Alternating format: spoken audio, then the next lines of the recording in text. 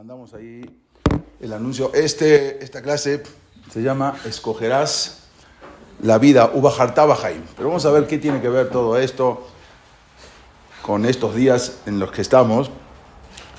Y vamos a analizar un poco, como me habían dicho en la última vez que querían una clase un poquito más profunda. Entonces vamos a hablar un poquito más profundo. Bueno, vamos a hablar un poco de todo. Vean el pasuk. El pasuk que les dije al final de la perashá Nisabim, justamente es la perashá que vimos la última semana, que es la perashá que siempre está antes de Rosh Hashanah. Estas perashiot son las que tocan antes de Rosh Hashanah. Son las también perashá de reflexión, de pensar a qué uno viene al mundo, de Teshuvah. Y el pasuk, el versículo 19, el pasuk Yutet, dice así. Se los voy a leer. Les voy a leer el pasuk Yutet. Acá tienen esto, si quieren. Que van entrando, si quieren. Acá hay unas hojas, y si puedes repartirle una también allá. Gracias. El pasuk Yutet dice así. Aidoti Bajaim Ayom. ¿No? Yo les testimonié a ustedes hoy, les pongo como edim, le pongo como testimonio, etashamaim betaares. ¿Sí? Esto estamos hablando que eran, Moshe Rabbenu estaba transmitiendo las palabras de Dios son todos los consejos que daba Moshe antes de que se muera, son las últimas perashiot. Entonces les dijo este testimonio, yo testimonié a ustedes hoy, etashamaim, puse como testimonio, etashamaim betaares, al cielo y a la tierra. Ahaim beamavet natati lefaneja. Yo puse delante tuyo la vida y la muerte. O sea, hay dos caminos y están delante tuyo. O sea, todas las cosas, sabemos que todo es minashamayim.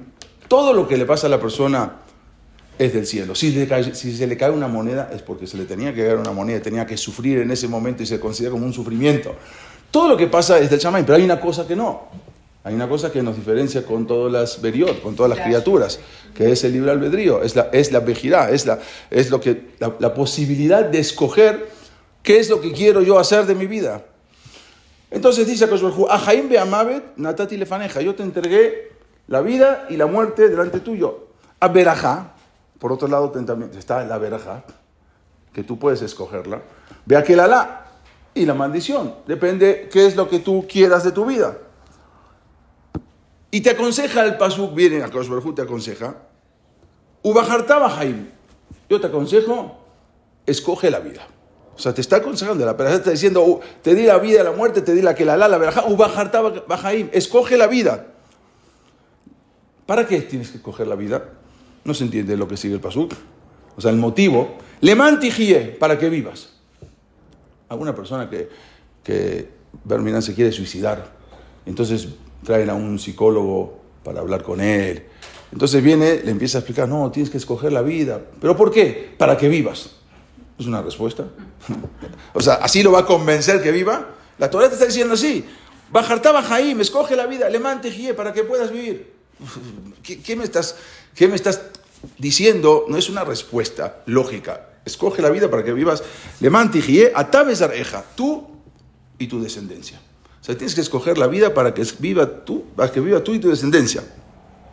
Y sigue el pasuk, para que Hashem me lo queja, lishmoa bekoló, para escuchar su voz, uldov kabo, y apegarte a él, kiuja yeja, porque esta es tu vida, beoreja meja, y es el largo de tu vida, la sheveta la dama Hashem nishba Hashem, para habitar la tierra que te juró Hashem, la boteja de Abraham, Isaac y Jacob, a tus padres, Abraham, Isaac y Jacob, la tet lahem. Entonces primera pregunta que tenemos es cómo la Torah, esto es donde te está dando el libre albedrío. Yo te doy la vida, te doy la muerte, te doy lo bueno, te doy lo malo. Ya lo vimos en la perashá anterior, es neta berajá beta kedalá, quieres agarrar. Esto todo ahí puedes escoger. Todo es del cielo, menos esto. El libre albedrío, lo que uno escoge, lo que uno quiere hacer de su vida, eso es de la persona. Entonces, ¿qué es lo que nos plantea la Torah en este caso? La Torah nos plantea que el hombre es libre para elegir la manera de vivir.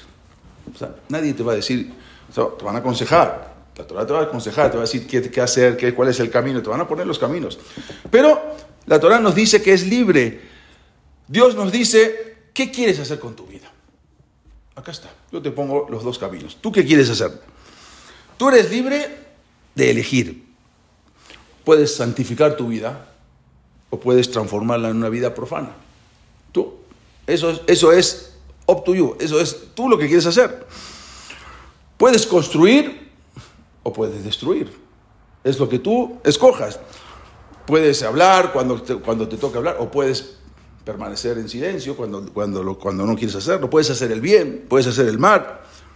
Pero hay una cosa que hay que tener claro. ¿Cuál es? Vivir es escoger. Si nosotros vivimos es para escoger el camino y hacerlo, o sea, escogerlo es nuestra responsabilidad, no es la responsabilidad de otro. Lo que hagamos, no le podemos echar la culpa al otro. No, hice esto porque esto, o llegamos tarde porque esto, o llegué tarde por el tráfico, o por ahí. Siempre vamos a encontrar excusas un montón. Pero al fin y al cabo es nuestra responsabilidad. Y la Torah te dice, yo te doy todo, te doy la vida, te doy la muerte, te doy la kelá, la verajá, pero la responsabilidad es tuya, de escoger. Rabbenu Yonah, él dice que cuando la Torah te dice, Ubajarta Bajaim, es una de las 613 misbot. Ahí dice, una de las 613 misbot es Ubajarta Bajaim. Escoger la vida, vamos a ver de qué manera, es una de las 613 misbot. ¿Por qué? Porque la persona elige, ya sea un hombre o una mujer, elige con su voluntad. Elegir, escoger la vida, es una de las 613 misbot. Incluso, también con respecto a la misbot, tenemos esa facultad de elegir. ¿Las hago o no? ¿Quiero hacer esta misma o no la quiero hacer? ¿Sí? Nadie te va a obligar a poner una pistola en la cabeza. ¿Tienes que hacer esta misma? No. Hoy, ¿quiero hacerla o no quiero hacerla? La persona tiene la facultad de elegir. Podemos elegir en qué sinagoga rezar. A mí me gusta ir a rezar en Rosh Hashanah, esta sinagoga, a mí me gusta el otro. Tenemos la facultad de elegir. Podemos elegir cuánto tiempo dedicamos a nuestro rezo. Hay gente que es muy rápido, hay gente que más. Cada uno de acuerdo a cómo se sienta conectado con Borei Olam. Lo principal es conectarse. Hay gente que para conectarse con Borei Olam necesita hacer un rezo de 1 hora y media y llorar. Y hay gente que para conectarse con Borei Olam puede ser un rezo de 10 minutos, de 15 minutos y no llora, pero es un sentimiento. Cada uno es de acuerdo a cómo se siente conectado. Cada uno tiene una manera de conectarse con Borei Olam. Pero, por ejemplo, tenemos, con respecto al estudio de la Torah, cada uno tiene la manera de elegir cuánto tiempo, o si me pongo el tefilim, los hombres, o cómo cocinamos y comemos la comida de Shabbat. También, cada uno se siente conectado con Borei Olam. Yo me encanta hacer toda una comida porque con eso me siento conectado con Shabbat. Y sé que si voy a hacer halot, y voy a hacer comida, y voy a hacer todo esto. Y otra gente dice, no, yo mejor me siento conectado si compro todo y se acabó. Entonces, cada uno es de acuerdo a cómo se sienta. No hay que mirar al otro, cada uno es de acuerdo a cómo se sienta. Lo principal es conectarse con el Kadosh Baruj Hu. En esencia, cada misbah, en verdad, la misbot que hacemos, todas las misbot que hacemos, en verdad la podemos cumplir con, ¿cómo se llama? Con piloto automático. ¿Sí? ¿Qué es piloto automático? Yo sigo la corriente. Ahora viene Sukkot, hacemos la Sukkah y hacemos todo, pero uno no se conecta. Puede hacer todas las misbot, pero en piloto automático. Todas las misbot las puedo hacer, ¿por qué? Porque así es misbot anashim melumadá. Lo que la gente hace, yo también hago. Si hay que ir al Knis, vamos al Knis. Si hay que ir acá, pero no hay una conexión. Todo eso se puede hacer porque es el camino menos complicado. Lo que hace la gente, yo hago, pero no es porque lo siento. Entonces, de ahí la persona puede escoger el libre albedrío, hacerlo porque a mí me llama y yo lo quiero hacer y de la manera que lo quiero hacer, o porque la persona no lo quiere hacer como dijimos automáticamente. La misbah, esa misbah de escoger la vida, es una misbah que en verdad nos motiva. ¿Qué es escoger la vida? Eso es la facultad del libre albedrío. Escoger la vida nos motiva a tomar las riendas de la vida y a controlarnos a nosotros mismos. Por eso la Torah dice, elegirás Ubajarta Bajaim. ¿Qué es Ubajarta Bajaim? La Torah te aconseja que tú agarres las riendas de tu vida. Nos motiva a vivir de una manera consciente y saber cuáles son las decisiones entre el bien y el mal. Y no vivir en piloto automático, así como ya todo lo que hay que hacer, si hay que ir al Knis, voy al Knis, si hay que ir acá. No, eso no se llama escoger la vida, eso no se llama el libre albedrío. Eso no es libre albedrío, porque eso es hacer lo mismo que hace todo el mundo. Entonces eso no se llama libre albedrío. Libre albedrío es cuando yo siento lo que voy a hacer. Por eso, pero hay muchos niveles.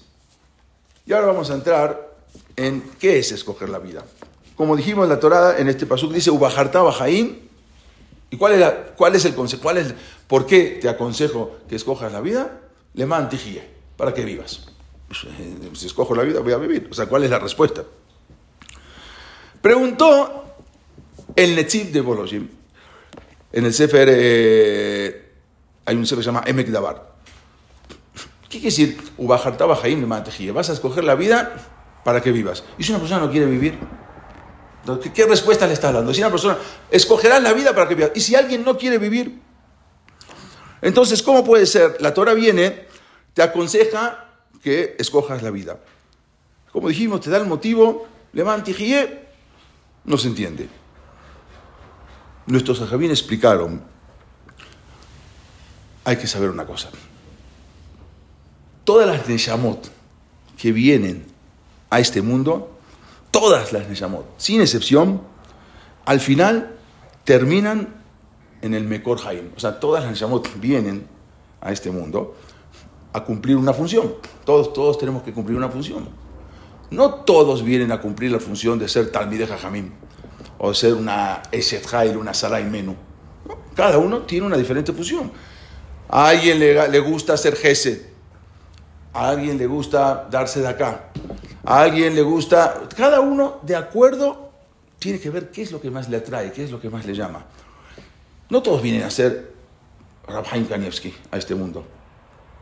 Cada uno viene a hacer una misión que le fue determinada antes de venir a este mundo. Todas las neshamot venimos a este mundo, nos metemos en un cuerpo, nos meten en un cuerpo, para poder hacer el tikkun, o lo que se llama el tikkun olam, el tikkun, todo lo que tenemos que hacer. Es un arreglo que nos mandaron a hacer. Obvio, no te lo van a decir, sino, no, es un arreglo que la persona tiene que hacerlo. Entonces, al final, todas las neshamot vienen, y si no hicimos el tikkun, ¿qué pasa? Si una persona vino a este mundo y no hizo nada de lo que tenía que hacer, va a llegar al otro mundo, y lo van a volver a mandar, para volver a intentar hacer el tikkun. Y si no vuelve, otra vez. Y al final, si no lo hace, se lo van a hacer a la fuerza. O sea, las neshamot al final vuelven de donde salieron. Todas las neshamot, aunque luego pasen por el Geinam o por donde pasen lo que sea, pero al final de todo, las neshamot vuelven al mismo lugar de origen. Solamente que ya no van a pasar la vergüenza de estar ahí sin merecerlo. Todo el problema es, Naamá de Kisufá, es que en el otro mundo es Olama Emet. ¿Sí? El mundo de la verdad. Si es el mundo de la verdad, las neshamot tienen vergüenza. ¿Por qué estoy acá si yo no me lo merezco? Si yo no hice nada. Vienen a este mundo para hacer su misión y volver y poder ganarse el lugar donde estaban. Toda esa es la misión. Ahora, ¿qué pasa? Si vino a este mundo y no lo hizo, tiene que volver. Y si no lo hizo, y si a 2, 3 veces no lo hizo, se lo hacen hacer del cielo a la fuerza. O sea, de alguna manera u otra, te lo van a hacer. Para que puedas volver de tu neshama al lugar de donde vino. Se llama Mekor Ajaim. Dicen los Jajamim, Sof Damar, Kulam Olhim Lemakom Echad. Al final de todas las neshamot van al mismo lugar. Unos de una manera, puedes hacer de la mejor manera, puedes hacer de la peor manera. Pero igual, al final, con castigo o no castigo, pero al final todos van a llegar al mismo lugar, al Mekor Ajaim. Sin embargo, hay dos caminos que nos llevan a ese lugar. Hay dos caminos. Al Mekor Ajaim, que es volver. ¿Qué quiere decir hay dos caminos? Hay un Derech HaSadikim y un Derech HaReshaim. Hay manera de hacerlo bien y llegar al lugar. Y llegar a la finalidad. Y hay manera de no hacerlo bien. Por eso la Torah te dice, Ajaim be'amavet, yo te presento la vida y la muerte delante tuyo. A Berajá be'akel alá. Ubajarta Bajaim, te conviene escoger. De todas maneras vas a llegar al mismo lugar. Ubajarta Bajaim, te conviene escoger el camino bueno, porque es el que más te va a convenir, porque al final vas a llegar, pero te va a ser mucho más fácil, quizás no tan fácil, pero al final vas a ganar mucho más que el otro camino, que para poder llegar al lugar vas a tener que pasar por varios lugares antes de llegar. Significa, escoge tú mismo la vida y entonces no vas a necesitar que te hagan hacerlo a la fuerza. O sea, tú mismo vas a escoger hacerlo y no vas a necesitar que te vengan a hacer a la fuerza lo que te mandaron a hacer por medio de Gilgulín, por medio de reencarnaciones o por medio... No hay. Además, no solamente eso, si tú escoges el buen camino, de todas maneras lo vas a hacer. Vas a lograr Leman Tijie Atabezar Eja. Vas a lograr que no solamente tú, sino que tu descendencia también estén por el buen camino. Porque si tú no escoges el buen camino, vas por el mal camino, al final vas a venir en un Gilgul, en 2 Gilgul, lo vas a hacer. Pero ¿qué pasó con descendencia? Una persona se casó con una goy, lo que sea, al final ya no quedó descendencia. Pero tú lo vas a hacer igual. Pero tú amolaste tu descendencia. Entonces, Ubajarta Bajaim, Leman Tijie, para que vivas Atabezar Eja. Tú puedes escoger. De la otra manera, tendrás que pasar por Gilgulín.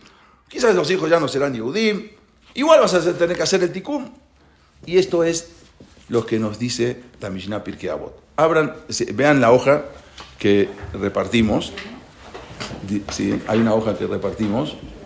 Vean en la Mishnah Pirkei Avot, es la Mishnah Havbet, del Perek Dalet. Dice, Uaya Omer, ¿tienen? La hoja es justamente la Mishnah Havbet, ahí donde está la Havbet. Ok. Vean esta Mishnah de Pirkei Avot, es una Mishnah muy, muy interesante. Vamos a analizar esta Mishnah. Dice, Uaya Omer. Este Rebbi Eliezer Akafar que estaba hablando antes, él dijo, en un Taná de la Mishnah, dijo así, Ailodim Lamud. ¿Qué es Ailodim Lamud? Todo ser viviente al final va a morir. No existe. Vean, agarremos una foto de hace 150 años, de 200 personas que están sentadas, y veamos quién está vivo. Veamos, no hace falta, una foto de 130 años.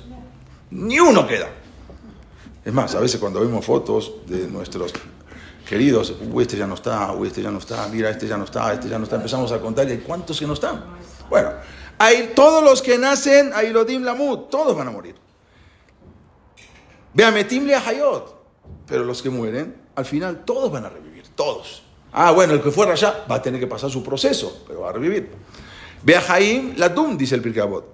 Nada más que tienes que saber que la vida va a tener que hacer un dime hashbon. O sea, la persona va a tener que rendir cuentas. No es que venimos acá de gratis. Vamos a tener que rendir cuentas. Lida, para que sepas tú mismo. Leodía, para que hagas saber a otros. Uleibadá, para que hagas saber al mundo. O sea, tienes que hacerlo. Sheukel, que Akadosh Baruj Hu es Dios. Que hay un solo Dios. Akashem es Dios. Uayotzer, él es el creador. Uabore, él es es como un sinónimo de creador también, el formador, el que forma, como él quiere, de la manera que él quiere.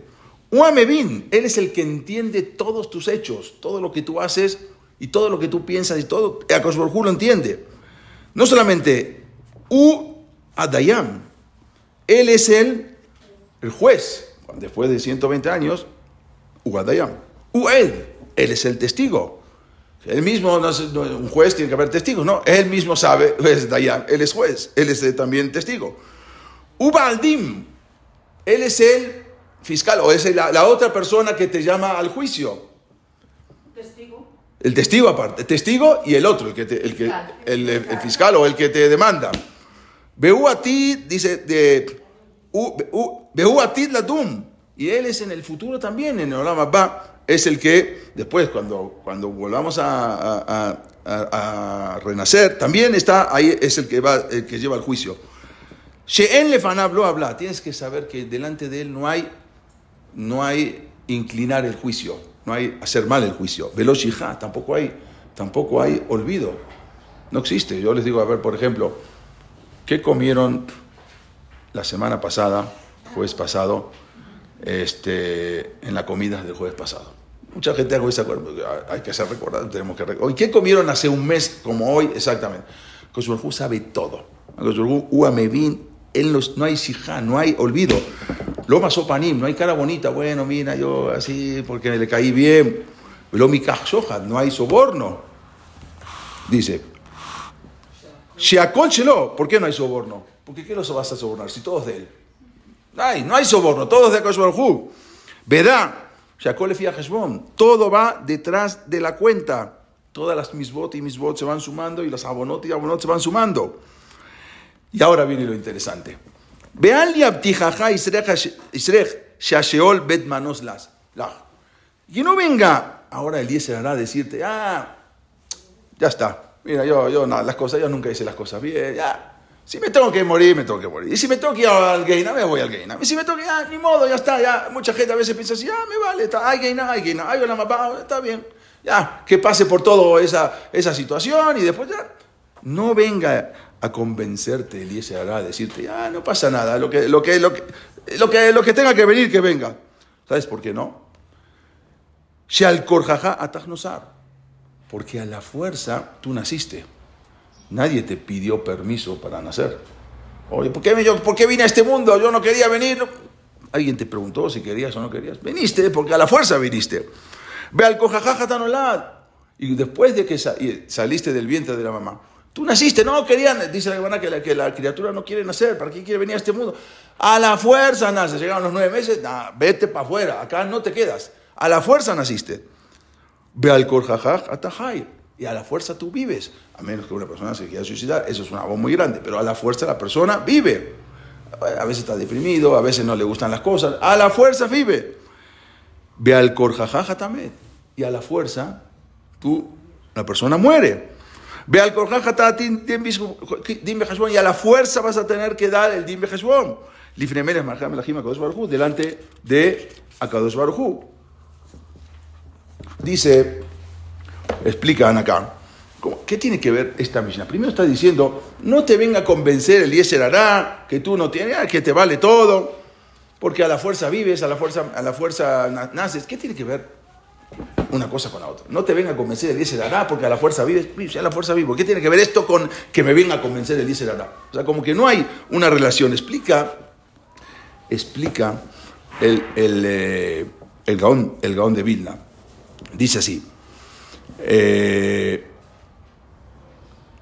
antes de eso, escuchen, les quiero leer lo que dice el Mishnah Berurah. Mishnah Berurah, eso ustedes no lo tienen, cuando habla justamente de Kippur ahora. ¿Por qué se lee la Haftará de Yoná? Ustedes saben que en la tarde, mija, se lee el Sefer Torah y luego se lee la Haftará de Yoná. ¿Qué tiene que ver Yoná con Kippur? Si lo de Yoná no fue en Kippur, ¿qué relación tiene? Escuchen lo que dice algo Mishnah abajo, el Shahan Asiyum dice algo impresionante. Que Adam Josep Kama Peamim, muchas veces la persona piensa, leía ese tasmo. Me vale, a donde vaya me vale, yo hago mi vida, todo lo que sea, y si después cuando me muera a donde vaya, no pasa nada. Dice Kama Peamim, a veces la persona ya como que tira la toalla. She'em yachol letakem, yo no voy a poder hacer mi tikkun, lo que tengo que venir hasta ese mundo. Beshum ofen, no lo puedo hacer. Ve al Ken y trae también de ofen, por eso siempre yo me avale, yo hago lo que sea.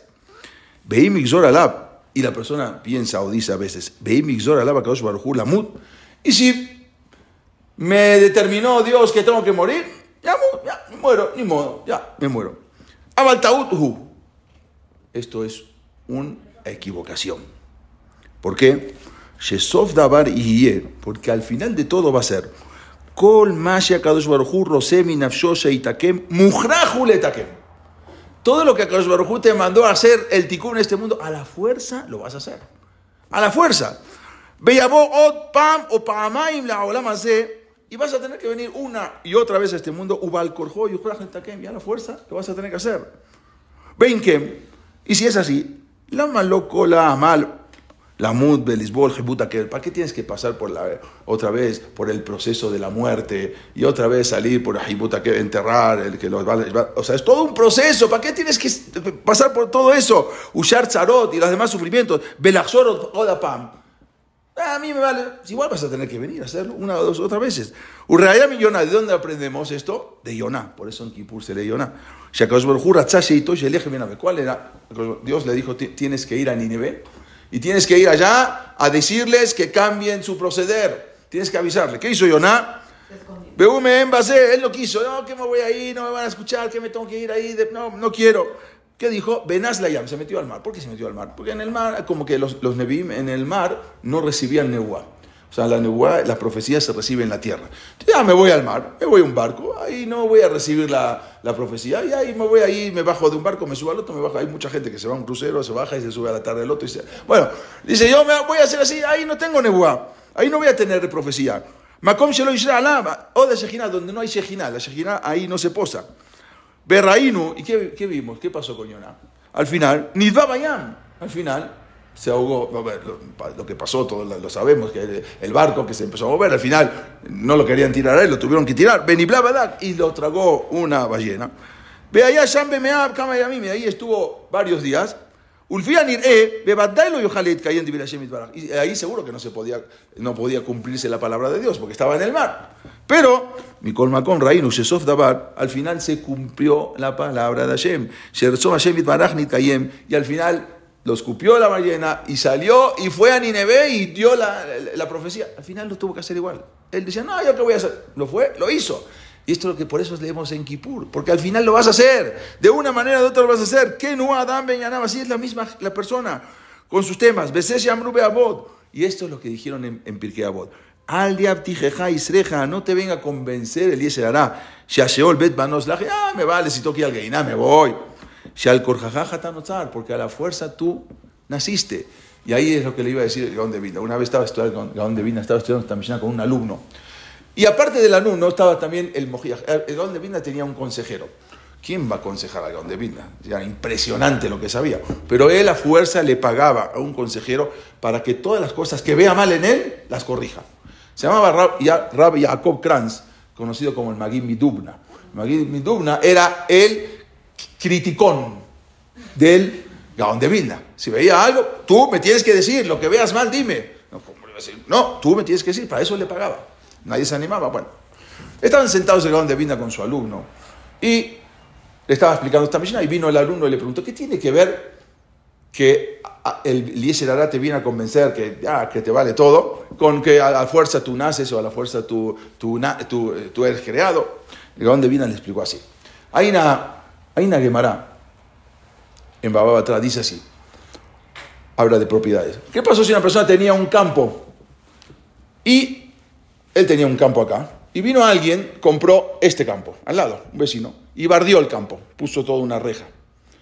Y luego el mismo vecino compró este campo y puso otra reja acá, otra barda. Y el mismo vecino compró este campo y también le puso una barda. O sea, quedó no cerrado completo, quedó acá y acá. Entonces, a él le convino. O sea, él dice, oye, el vecino no puede venir a decirle, oye, págame la mitad, porque yo con la barda que hice te estoy protegiendo también tu campo. No, pues no hiciste la barda, no te pago nada. Pero dice la Gemara, si luego vino este señor y agarró y puso una barda acá, entonces ahí está demostrando que todo esto le sirvió. Ahí tiene que pagar la mitad. Si el señor no cierra acá su puerta, está todo un campo abierto. Este le puso acá, perfecto, no te pago nada. Pero si él mismo puso acá, ¿qué demostró? Que todo esto le convino. Ahí tiene que pagar la mitad. Dice el Pirkei Avot, no venga el Yetzer Hará, miren, ahora véanlo adentro, no venga el Yetzer Hará a la vuelta, en la hoja de la vuelta, donde dice, ve al Korjajat, dice el tercer renglón, el segundo, ve al Diabtijeja Isreja, no te venga a convencer tu Yetzer Hará, Shea Sheol Bet Banos Lach, que el Sheol, que el Geinab, es una, hay un modo, ahí me vale, yo voy a ir ahí. Sheal Korjaja, ¿y por qué? ¿Por qué tú tienes esa tana? ¿Por qué tienes esa reclamación? Porque dice yo, cuando llega el Shammai, a mí, ¿qué me van a juzgar? Yo voy a ir con una buena excusa. ¿Qué me van a juzgar? Al Korjaja Tanotzar, ustedes me hicieron nacer, ustedes me crearon a la fuerza. Yo pedí venir a esta tierra, yo pedí venir a este mundo, no, ustedes me mandaron a la fuerza. ¿Por qué me van a juzgar? Yo no quería venir. Ve al Korjaja Tanolat, yo no quería nacer y ustedes me hicieron nacer. ¿Por qué me van a juzgar? Ve al Korjaja Tajai, yo no quería vivir, ustedes me hicieron vivir. No vengan ahora a reclamarme todo lo que hice malo, porque yo no quería ni nacer, no quería venir a este mundo, ustedes tienen la culpa. No puedes decir eso, ¿sabes por qué? Porque al korjajaja tamet, tú cuando viniste a este mundo, una persona de repente, Berminam, se enfermó, hace todo lo que sea para salvarse. Gasta todo el dinero que sea para salvarse. No quiere irse de este mundo. Estás demostrando que sí querías venir. No, pero yo no me puedo ajustar. No. Al korjajaja también. A la fuerza tú te vas de este mundo. Y él pagó lo que sea para curarse. Fue los mejores doctores y Berminán, lo que sea. Pagó todo, hizo todo para no irse de este mundo. Y el que sí se quiere morir. Entonces eso dijimos es un caso aparte, el que se suicida Berminán. Eso es otro abón completo porque ahí va a tener que venir. Y hubo muchos casos de Gilgulín que vinieron y al final tuvieron, pero no vamos a entrar en ese tema. Pero tú viviste y tú no querías morir. Entonces, al no querer morir, te estás demostrando que sí te gustó. Entonces, no vengas a decir, no, me vale, Eliezer hará, yo vine a la fuerza, yo tengo una excusa. No tienes ninguna excusa. Esto le explicó el Gaón de Vilna a su alumno. Pero el que estaba ahí, que era el Magui Midubna, le dijo, con todo el respeto, Rabino, ¿puedo dar un ejemplo a lo que usted explicó? Digo, sí, claro. Dice, yo le voy a dar un ejemplo. Había un señor que tenía 2 hijas, pero ya están un poco grandes, y no las podía casar. Una era no fea, feísima, lo que sigue de fea. No podía, Jacito, no podía, y Jacita ella, no podía, por más, no había manera, no podía casar. Y tenía otro problema con otra hija, que no era fea, estaba guapa. El problema era que cuando abría la boca, Birmingham, abre la boca y empieza maldiciones. Y sí, así era. Uno se acercaba, empezaba, abría la boca y no había manera de conseguir un shidduch para sus 2 hijas. Vino uno de los shathanim, estos que se encargan así, y le dijo, yo te voy a dar la solución. Yo tengo, para tus hijas, tengo la solución. Un ciego. A uno le trajo un ciego con todas las facultades, pero era ciego. Fue perfecto, una persona inteligente, una persona bien, apuesto, todo, pero ciego. Perfecto. Y al otro le trajo un sordo. Un sordo. Ya, el señor también no era sordo de nacimiento, que no podía hablar, no. Una persona se quedó sorda. Entonces tenía todas las facultades, nada más que sordo. Entonces la veía, la quería, le gustaba, nada más que sordo. Con señas, ya más o menos, ya con señas la hacía. Se casaron. Se casó con el ciego, se casó con el sordo. Y empezaron a trabajar. Les fue muy bien a estas personas. Resulta que después, al cabo de unos años, llega un doctor muy famoso a la ciudad. Un doctor muy famoso llega a la ciudad. Entonces, ese doctor trae la curación. Entonces les dice, nada más que la curación era carísima, pero ellos, gracias a Dios, les iba muy bien económicamente. Entonces podían pagar, aceptaron pagar, y este doctor los empezó a curar, y los curó a los 2. Bueno, al ciego de a poquito empezó a ver, no es que abrió los ojos y empezó, pasó un tiempo, como 30 días, ya empezó a ver. Y al otro también, al sordo también, lo hizo escuchar.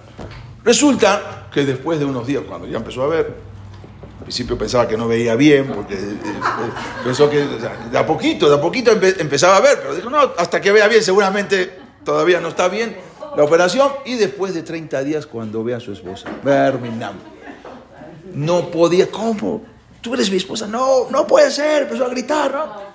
Y el otro también, Jacito, cuando empezó a escuchar, dijo, seguramente no estoy escuchando bien, quizás está hablando un poco más, pero no. Y después, cuando se da cuenta que pasan 30 días y escucha a la perfección, las cosas que escuchaba, las groserías, la forma de expresarse, cómo lo trataba, era algo impresionante, que nunca había escuchado eso. Y se agarró en la cabeza, ¿qué? ¿Cómo puede ser? Pero resulta que ahora viene el doctor a cobrar, porque todavía no había cobrado. Le dieron un adelanto, pero tenía que pagarle lo demás. Entonces llega a cobrar, por favor, vengo a cobrar. ¿Usted viene a cobrar? ¿Qué va a cobrar? Usted me tiene que pagar a mí. No sabe lo que me hizo. ¿Cómo? Usted mira lo que... No, me arruinó la vida. No puede ser. Y así el otro también. Le estaban reclamando. El doctor dice, pero yo los operé. Usted me arruinaste la vida. Bueno, fue el doctor a un dintorá. Fue un dintorá con un jajam. Dijo, jajam, no me quieren pagar. ¿Qué hacemos? Estos señores así. Bueno, mandaron a llamar a dintorá. A ver, ¿usted qué dice? Yo dice que me tienen que pagar. Yo trabajé todo, utilicé todos mis conocimientos. ¿Y usted qué dice? Me arruinó la vida. Literalmente me arruinó la vida. Bueno, el jajam dice, bueno, miren, entonces lo que tenemos que hacer es lo siguiente. Usted, doctor, tiene que volver a operarlos. Y al ciego lo tiene que volver a hacer ciego y al otro lo tiene que volver a hacer sordo. No, ¿cómo me va a hacer ciego? Usted tiene que volver a ser ciego. Perdón, se tiene que internar en una clínica y van a hacer otra vez la operación y a usted lo van a hacer sordo y a usted lo van a hacer ciego. ¿Cómo van a hacer? No, no lo permito, no lo... No permite, entonces tiene que pagarle. Al no permitir usted que lo vuelvan a hacer ciego, entonces quiere decir que le gustó. No sé si le gustó a ella, pero a usted le gustó la vida. ¿Sí? Él tiene que pagar. Ese es el ejemplo que dijo el Magid Meduna. Tú vas a venir a este mundo, no, veo, ¿por qué me van a juzgar? Si a la fuerza me vine, a la fuerza nací, y a la fuerza me crearon, y a la fuerza todo. Sí. Ve al Korjaja también, pero tú a la fuerza mueres porque no quieres morir. Y buscas todas las medicinas y todas las cosas y el elixir de la vida y buscas a ver de qué manera puedo vivir. Al Korjaja también. Y si al Korjaja también, a la fuerza te vas de este mundo, quiere decir que te van a juzgar. Entonces, si de todas maneras te van a juzgar, y de todas maneras, si no hiciste lo que tenías que hacer, vas a volver a venir. Y una y dos veces hasta que lo hagas. Y si no lo haces, te lo van a hacer a la fuerza. ¿Para qué quieres pasar tantas cosas? ¿Para qué? Mejor la Torá, cumple las cosas que te dice. Todo no es tan difícil. Uno se puede hacer de la manera que puedes. Uno se pueden conectar de una manera, otros se pueden conectar de otra manera. Pero las dos cosas te lo doy el libre albedrío. Ajaim Beamavet están Natati Lefaneja. Ubajarta Bajaim, escoge la vida. Leman Tijie. Para que puedas vivir tú, Besareja y tu descendencia. Una vez habíamos contado un caso. Lo voy a repetir de nuevo porque vale la pena. Ahora que les diga se van a acordar.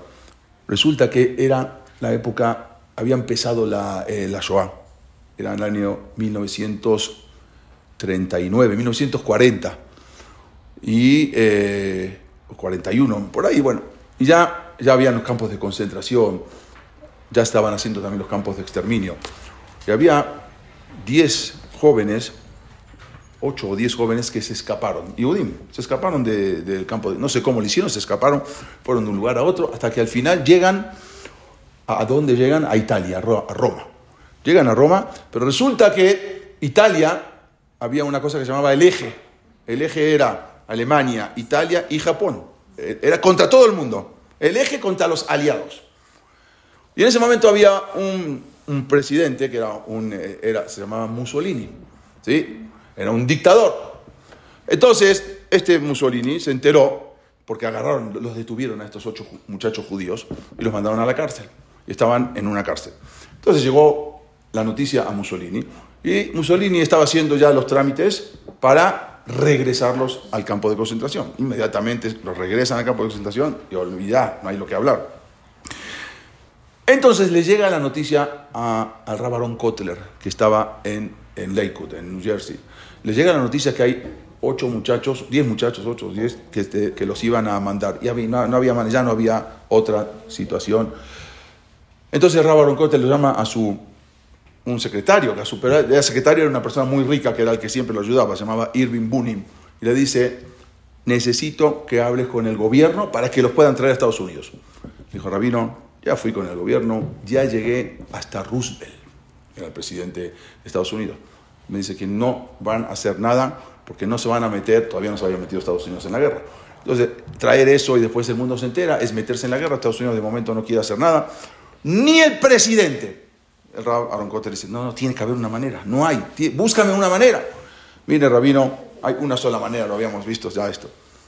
La mafia siciliana, la mafia italiana, que en ese momento estaban muy fuertes.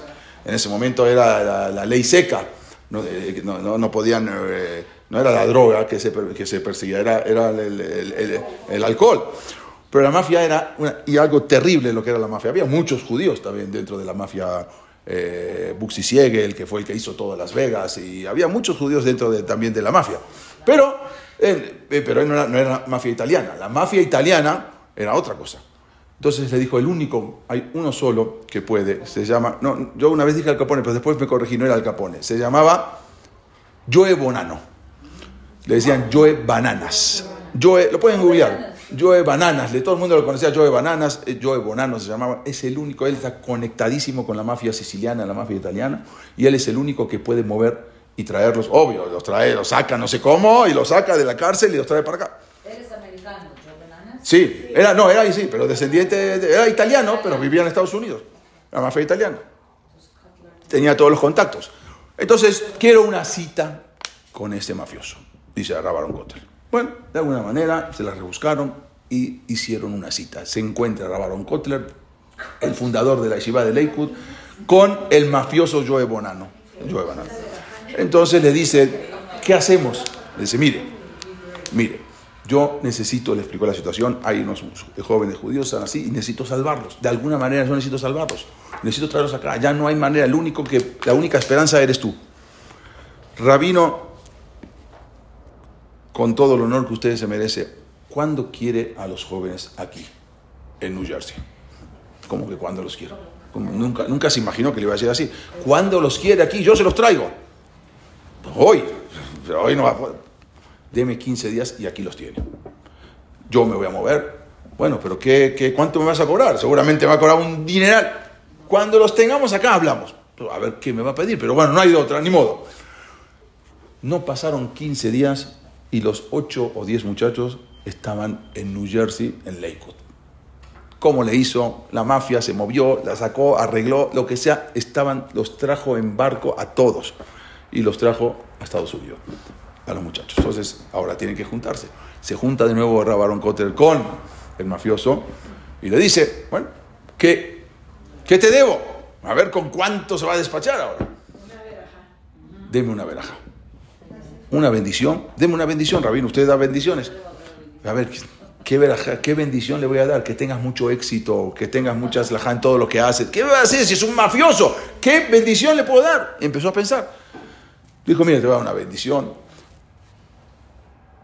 Que puedas tener larga vida y que puedas morir en tu cama. Y no en una cárcel, o no fusilado, o no, porque antes los mafiosos nunca vivían más de 60 años. Unos se mataban a otros. Todos morían, todos asesinaban. Que tú puedas vivir tranquilo y puedas morir en tu cama. Bueno, gracias, con eso me doy por servido. Y al final, increíblemente, este señor vivió 97 años. Algo insólito, salió en todos. Yo tengo los recortes de ahí de los periódicos, salió en un periódico, creo que El País en España. Insólito, nadie entiende cómo puede ser que Joe Bonanno vivió 97 años y murió en su cama. Y al final, todos los cargos que le pusieron, nunca lo pudieron agarrar de nada. Entró una vez a la cárcel, salió a los 2 días, nada, limpio. Nadie entiende cómo, 97 años. Nos acaban de mandar un mensaje de que eso pasó con la reina Isabel, que acaba de morir, que el rabino, no me acuerdo, quién, le dio una verajá para que se cure. Después de eso, resulta que un día llegan, después de 25 años, llega una limusina a la yeshiva, una limusina, bajan 2 señores, así, grandotes, italianos, y preguntan, ¿queremos hablar con el rabino? Bueno, van a buscar al rabino, sale el Rab Shniur Kotler, porque el Rab Aarón Kotler había fallecido, el hijo, sale el Rab Shniur Kotler, se asusta, dice, ¿qué quieren? No, nosotros no buscamos a usted, nosotros buscamos al rabino. El rabino soy yo. No, el rabino, el de barba blanca, el señor anciano. Ese era mi papá, ya falleció hace 6 años. ¿Qué quieren? Mire, nuestro padre era Joe Bonanno, que una vez su papá le dio una bendición. Él ya vive todavía, pero no se dedica más. Nosotros nos hicimos cargo del negocio y nos mandó para que nos den una bendición, así como se le había dado a él. Queremos una bendición. Dice, miren, mi papá ya no está, mi papá murió. Y él podía dar esas clases de bendiciones. Yo no puedo, yo no soy de la categoría de él, yo no puedo dar esas bendiciones. ¿Pero cómo? Bueno, denos algo. Bueno, al final le dijo, yo no confíen en mí, yo no puedo dar. ¿Qué pasó? Una vez le habían preguntado, ¿qué pasó con estos señores? ¿Cómo tuvo el sehud, el mérito, este señor, de venir y salvar a todo el que salva una persona? Salva a Olam Malé, salva a todo el mundo. No salvó a uno, salvó a 8. Y esos 8 o 10 jóvenes judíos tuvieron descendencia y tuvieron hijos, nietos, bisnietos. Todo lo que van a hacer, y esas misbot, y todo lo que van a hacer va para el mafioso, porque le salvó la vida de morir, ya estaban a punto de morir. ¿Qué pasó? ¿Cómo puede ser que tuvo el sehud? ¿Qué hizo este mafioso para tener el sehud de salvar a estas personas de Israel? Explicaron los jajamim. Mira, este señor tenía que venir a este mundo, el tikkun de él, venir y salvar a Yehudim. Esa era la misión. Quizás vino en un alma reencarnada, en un cuerpo, no lo hizo. No. Tuvo que venir a la tercera y hacer, pero si no lo haces, hay 2 maneras. O lo haces por las buenas y eres una persona muy famosa, eres una persona muy buena, una persona, un sabio, y eres una persona, un saddik, y todo, y lo vas a salvar. Lo salvaste como persona buena y vas a tener. O si no, igual lo vas a hacer por las malas. Lo vas a hacer como saddik o lo vas a hacer como mafioso, pero lo vas a hacer. El tikkun lo vas a hacer de una manera o de la otra. Si no viniste, te van a volver a mandarlo, y si no lo hiciste, y al final no lo hiciste, te lo van a hacer. De la manera que sea, de saddik o de rasha, o de mafioso o de asesino, igual vas a tener que hacerlo. Igual vas a tener que salvar a los jóvenes Yehudim. Esa es tu misión. Otro caso que también lo habíamos contado, pero no es un caso. Una vez hay una alajá en Shabbat que es bishul, la alajá de bishul, que habla el Shulchan Aruch de cómo se llama cocinar. Por una persona, si cocina en Shabbat, es un abón de la Torah. Muy bien. ¿Cuánto se llama cocinar? Meter una carne y sacarla al minuto, ¿se llama cocinar? No está cocinada la carne. O media carne ya es cocinar. O 3/4. ¿Qué se llama cocinar? Hay una alajá de bishul, que es, ¿de dónde se aprende? Dice que Mahal Ben Derosai, como lo que comía Ben Derosai. ¿Quién es Ben Derosai? Ben Derosai era un ratero. Dice la Gemara, Ben Derosai nunca hizo teshuva. Era un ratero que vino a este mundo, robaba, sacaba de acá, iba y entraba a las casas, y cuando veía carne se las llevaba también y las comía rápido, o sea, se comía ahí mismo, en la misma casa. Aprovechaba mientras robaba también, ¿por qué no? Desayunaba, comía. Entonces agarraba y a veces veía la carne en el fuego, la sacaba y se la comía rápido antes que vengan los dueños. ¿Cómo se comía la carne, señor? Casi, no cruda, pero si ya estaba media cocinada. Hay divergencia en la Gemara, dice media cocinada o 3/4 de cocinada o 1/4. Él comía la carne y entonces dice la Gemara, ¿cómo se llama cocinar en Shabbat? Como comía ese ratero. Esa es la medida que sepas cómo es Mahal Ben Derosai. Preguntaron a los jajamim, espérate, no puede venir Rabbi Akiva a enseñarme la halajá. No puede venir Rabbi Meir, Rabbi Shimon Bar Yochai, Rabbi Yehuda. ¿Para qué toda la halajá de bishul? ¿De cuánto se llama cocida una carne? O lo que sea. Se aprende de un ratero, de Ben Derosai. Encima no es que es un ratero que después hizo teshuvá y salió del Shamayim. ¿Estás preparado para entrar a la mamá? No, nada, no habla nada. Siguió ratero toda su vida. Ben Derosai, el hijo de Derosai. ¿Por qué vienes a enseñar? ¿Por qué aprendemos la halajá de él? ¿Sabes por qué aprendemos la halajá de él? Porque este señor, su tikkun, era venir a este mundo y enseñar esa halajá. Era un yudí. Pero no le interesaba nada, dejó todo. Volvió en otra generación, en otro gilú no lo hizo. Volvió en otro gilú no lo hizo. Lo vas a hacer a la fuerza. Vas a enseñar a halajá como un jaján muy grande o como un ratero. De todas maneras lo vas a enseñar. Lástima que la enseñaste como un ratero. La podías haber enseñado de la mejor manera. De todas maneras lo vas a hacer. No hay diferencia. Lo vas a hacer por las buenas o lo vas a hacer por las malas. Lo vas a hacer como si fuera Rabbi Akiva o Rabbi Shimon Bar Yochai, o lo vas a hacer como Ben Derosai, como un ratero. De todas maneras vas a tener que venir a este mundo. El tikkun, de todas maneras lo vas a tener que venir a hacer. De eso nadie se va a salvar. Entonces, ¿para qué buscarle vueltas? ¿Para qué ir para acá y para allá? Si lo tienes que hacer.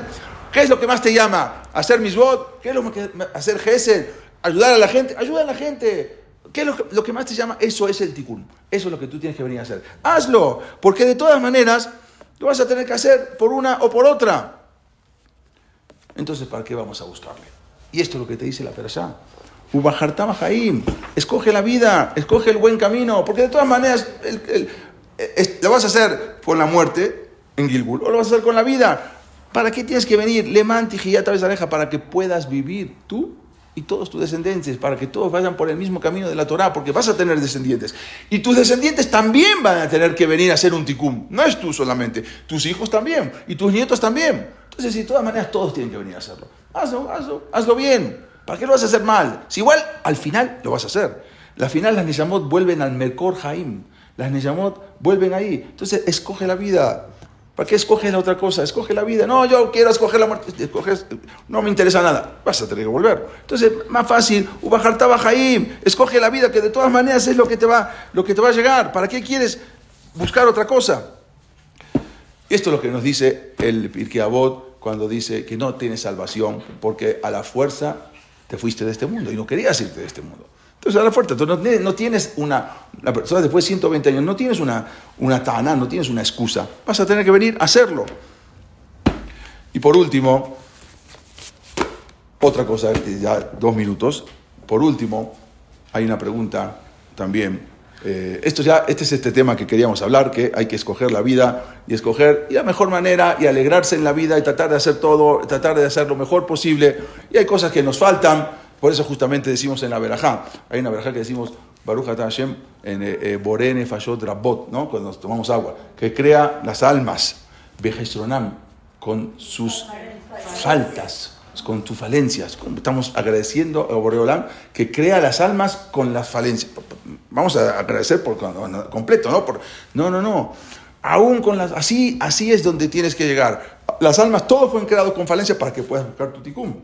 Borene, Fayot Rabot, Vejesronam, al Kol Mashe Barata, Leahayot Baem, Nefesh Kol Chai Baruch Chai Alamin. Quiere decir, todo es para poder venir el alma a cumplir la misión en este mundo. Y si te hace completo, entonces no vas a venir a hacer ningún tikkun. Te hizo que te haga falta eso, cada uno de acuerdo a lo que siente que es lo que le falta, la necesidad que tiene. Y eso es lo que te va a hacer Akadosh Baruj Hu para poder venir a completar.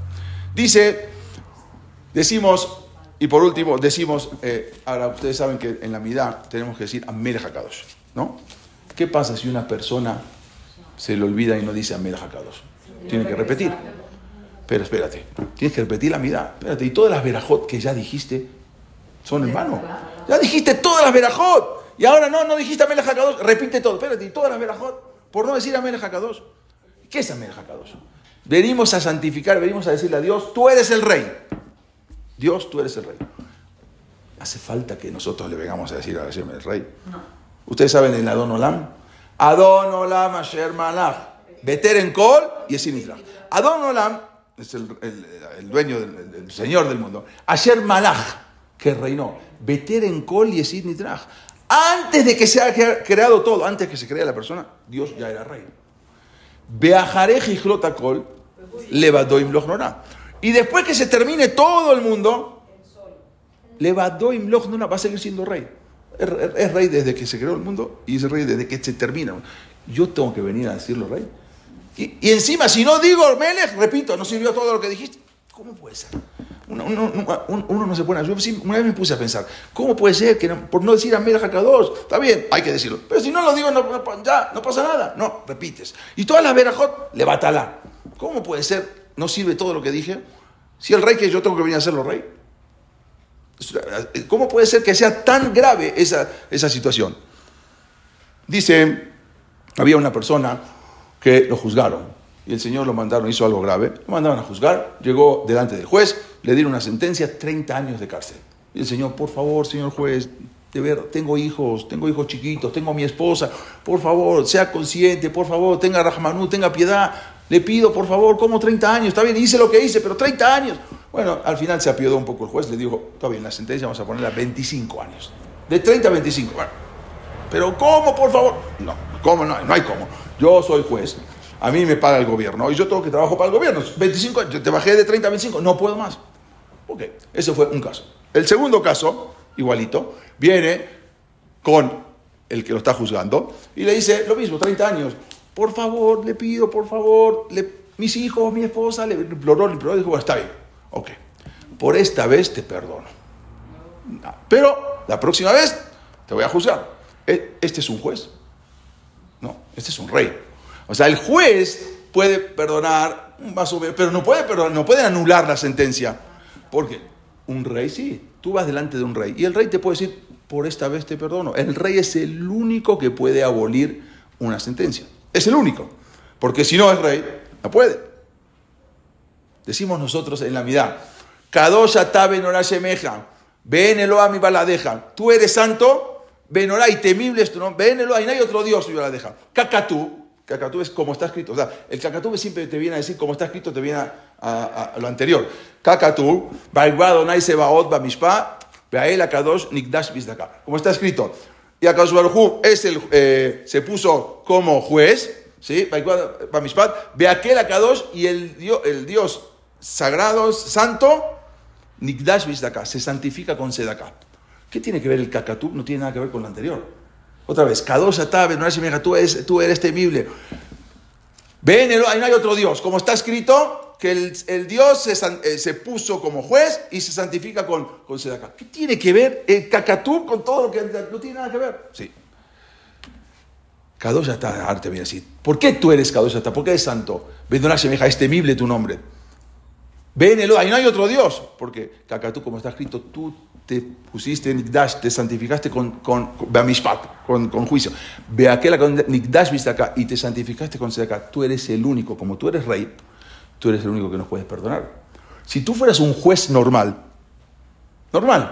entonces el juez normal, nosotros presentamos ahora, llegamos a Dim Hashbon en Rosh Hashanah y nos esperan hasta Kippur. Si nos tienen que juzgar normal por nuestros actos, ¿quién sabe qué pasemos? Si fuera un juez, ¿quién sabe qué nos pasaría? Pero como tú eres Melech, no porque tú quieres que te digamos rey, nosotros queremos que tú seas rey. A nosotros nos interesa. Tú eres rey de Adón, igual vas a ser rey. Pero nosotros queremos que en estos tiempos, en estos días de hacer el Timet Shuvah, tú seas rey. A nosotros nos conviene que tú seas rey, porque si no eres rey, tú eres un juez.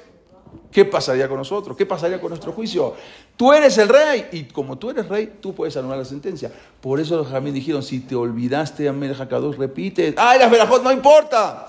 Es más importante salvar a una persona que todas las verajot. Y si tú no lo haces rey, entonces estás perdido. Estamos perdidos. Entonces tú eres rey, por favor. Melech HaKadosh, decimos todo el tiempo. Ataca dos, dice, Kadosh está Bendoná Shemeja. Tú eres santo. Kakatú.